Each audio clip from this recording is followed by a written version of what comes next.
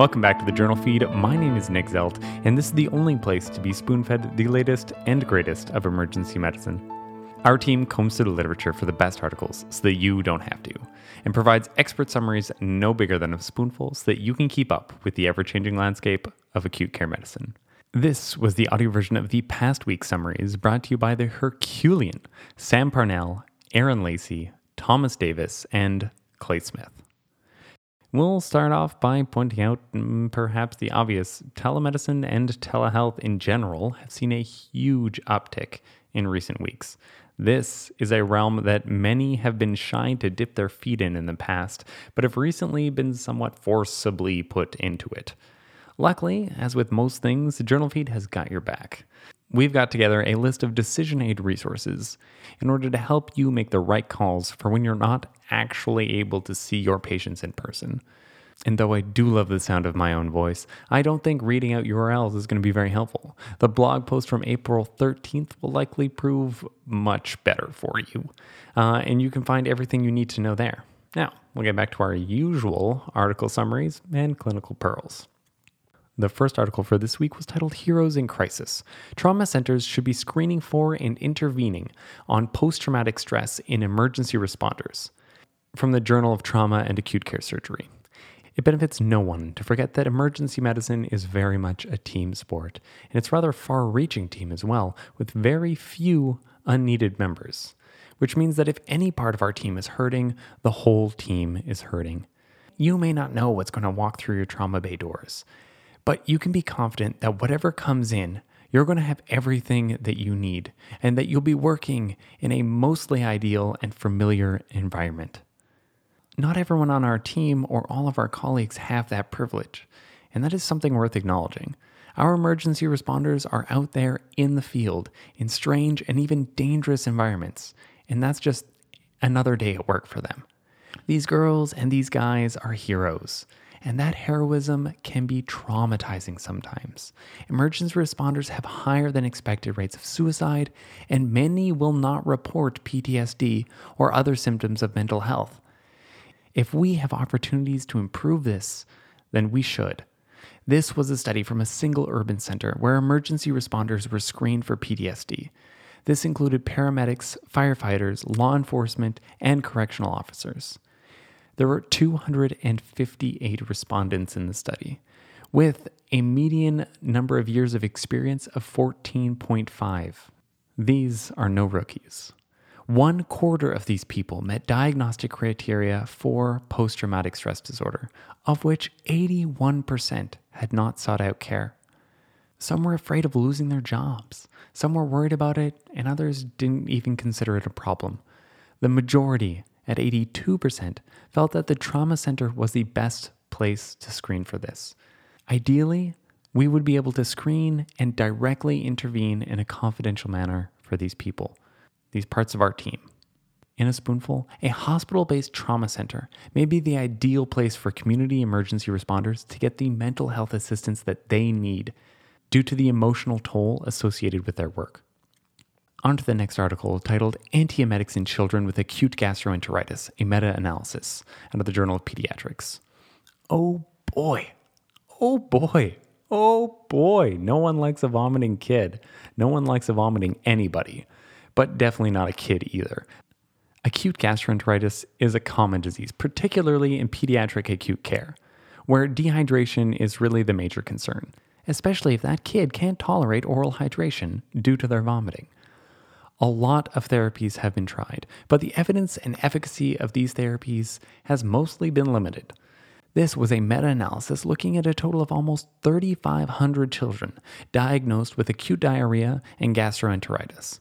The reviewers determined that Ondansetron was the antiemetic which they categorized as the best intervention for stopping vomiting, preventing hospitalization, and preventing the need for IV hydration. For them, this meant that this was the only intervention that was better than placebo, as well as better than at least one other antiemetic, with Ondansetron also coming in with minimal adverse events and a risk of diarrhea no higher than placebo. Other treatments, including metoclopramide, domperidone, dexamethasone, dimenhydrinate, and granisetron, were less effective than Ondansetron and similar to placebo. noteworthy from this study is also that subgroup analysis suggested that ondansetron has increased efficacy when given orally as opposed to IV, and was less effective for severe vomiting. This study was limited by low-quality evidence in many of the treatment comparisons, though. But overall, oral ondansetron comes in as your best bet. In a spoonful, oral ondansetron may be a safe and effective therapy for children with acute gastroenteritis to help avoid IV hydration and subsequent hospitalization. The third article in a similar vein was titled Ondansetron Prescription for Home Use in a Pediatric Emergency Department out of the Journal of Pediatric Emergency Care. Now, if we're comfortable sending our vomiting pediatric patient home, we'll be sorely tempted to prescribe something to help them keep their lunch down and hope that this will also prevent them from coming back to the ER. The use of ondansetron for this purpose is increasing, not surprising given the last article we just discussed, and has been shown to be relatively safe. Where there is a lack of literature is on its use at home after discharge and how that might affect bounce-back rates to the hospital. Since, if there's no difference, is it even worth prescribing? This study was a retrospective analysis of ondansetron prescribing in an urban university teaching hospital. Data was gathered from patients discharged with a diagnosis of either acute gastroenteritis or those discharged with any diagnosis that had an associated prescription of ondansetron. For the acute gastroenteritis group, where 71% were prescribed ondansetron, return to hospital rates were 5 and 6% on days 3 and 7 respectively, with no significant difference on whether or not they received ondansetron or not. For the all diagnoses group, the return to hospital rates were actually identical, 5 and 6% on days 3 and 7 respectively. So overall, giving an at-home prescription of ondansetron doesn't seem to make a difference on return to hospital. But keep in mind that return to hospital would not be the only reason that we might give ondansetron. I suppose most are giving it to reduce vomiting, which is probably something that our patients value. But this study did not address that aspect. In a spoonful, there was no difference in 3-day and 7-day return to a pediatric emergency department in patients who received ondansetron prescriptions versus those who did not for a variety of diagnoses. Our last article is going to be one of our JournalFeed deep dives into pericarditis. This article was titled Management of Acute and Recurrent Pericarditis, Jack's State-of-the-Art Review, out of the Journal of the American Coalition of Cardiology. So here we're going to have a nice review of pericarditis so that we can cover all the major points in order to keep you up to date on this common diagnosis. If you train yourself to spot the diagnosis of pericarditis, it may come up more than you think. Recognition is important to help you to guide patients to avoid exercise and as well to treat the underlying inflammation. First of all, there are quite a few causes of pericarditis. Among them are viruses, bacteria, post-cardiac procedures, autoimmunity, neoplastic, idiopathic, and even TB in developing countries, and as well as several more. So keep in mind that it can pop up in a lot of different places. To help you make the diagnosis, the European Society of Cardiology has put out some guidelines, which require 2 of the following 4 conditions for a diagnosis. The first condition is chest pain. Classically, this will be pericardial chest pain, which is sharp with a rapid onset and may improve with sitting up and leaning forward. Second is a friction rub, which will be best heard with the patient leaning forward along the left sternal border.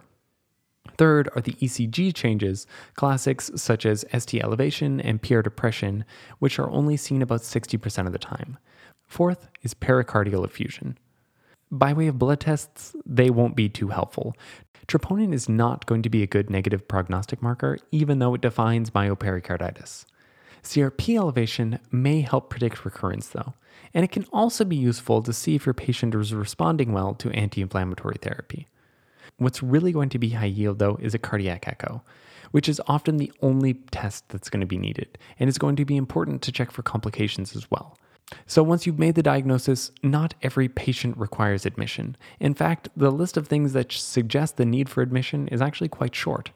You should be thinking of admission if you think that the cause is something requiring of admission, like malignancy or TB, or if they have predictors of bad outcomes. Predictors for bad outcomes may be things like a fever above 38 degrees Celsius, subacute onset over several days to weeks, a large effusion over 20 millimeters on echocardiogram or evidence of tamponade, and no response to anti-inflammatory therapy. Finally, of course, treatment, which really comes down to decreasing inflammation. First-line treatment is going to be NSAIDs, despite the lacking of RCT data to support that practice. And you'll probably want to gradually taper them over weeks until the pain resolves and CRP normalizes. In conjunction with NSAIDs is the use of colchicine, which has been shown to hasten resolution and decrease recurrences. This should be continued for at least 3 months. If NSAIDs and colchicine fails, the next step is steroids, but you're going to be trying to avoid this in most cases.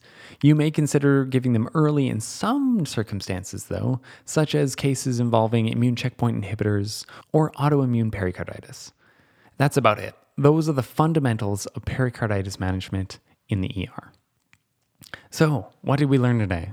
We learned that our team counts those who work outside the hospital, and many of them are suffering as a result of the work that they do for us. Hospital trauma centers may be the best place to give them the help that they need. Next, gastroenteritis is a pain in the stomach. Kids run a real risk of dehydration due to vomiting and intolerance of oral fluids. Ondansetron, preferably orally, may be the best bet to keep these kids off an IV and out of hospital. Another reason to give Ondansetron is to hopefully prevent the patients that we send home from coming back. Unfortunately, at day 3 and at the day 7 marks, Ondansetron did not appear to accomplish this goal in the pediatric population. Lastly, pericarditis. Look for at least 2 of the 4 diagnostic features. You'll want to get these patients an echocardiogram, and then first-line treatment is NSAIDs with colchicine. Most of these patients will be able to return home. So that's it for this week for the Journal Feed. Links to all the articles summarized can be found at journalfeed.org, where if you haven't already, you can subscribe to our newsletter and get daily spoon feeds through your email. A new feature that we've recently implemented through a partnership with Hippo Education is that you're now able to get CME credits for the work that you do reading from the Journal Feed. So check out our website for the details on that. As always, we're here for you to help you keep up with the latest research, one spoonful at a time. Thank you.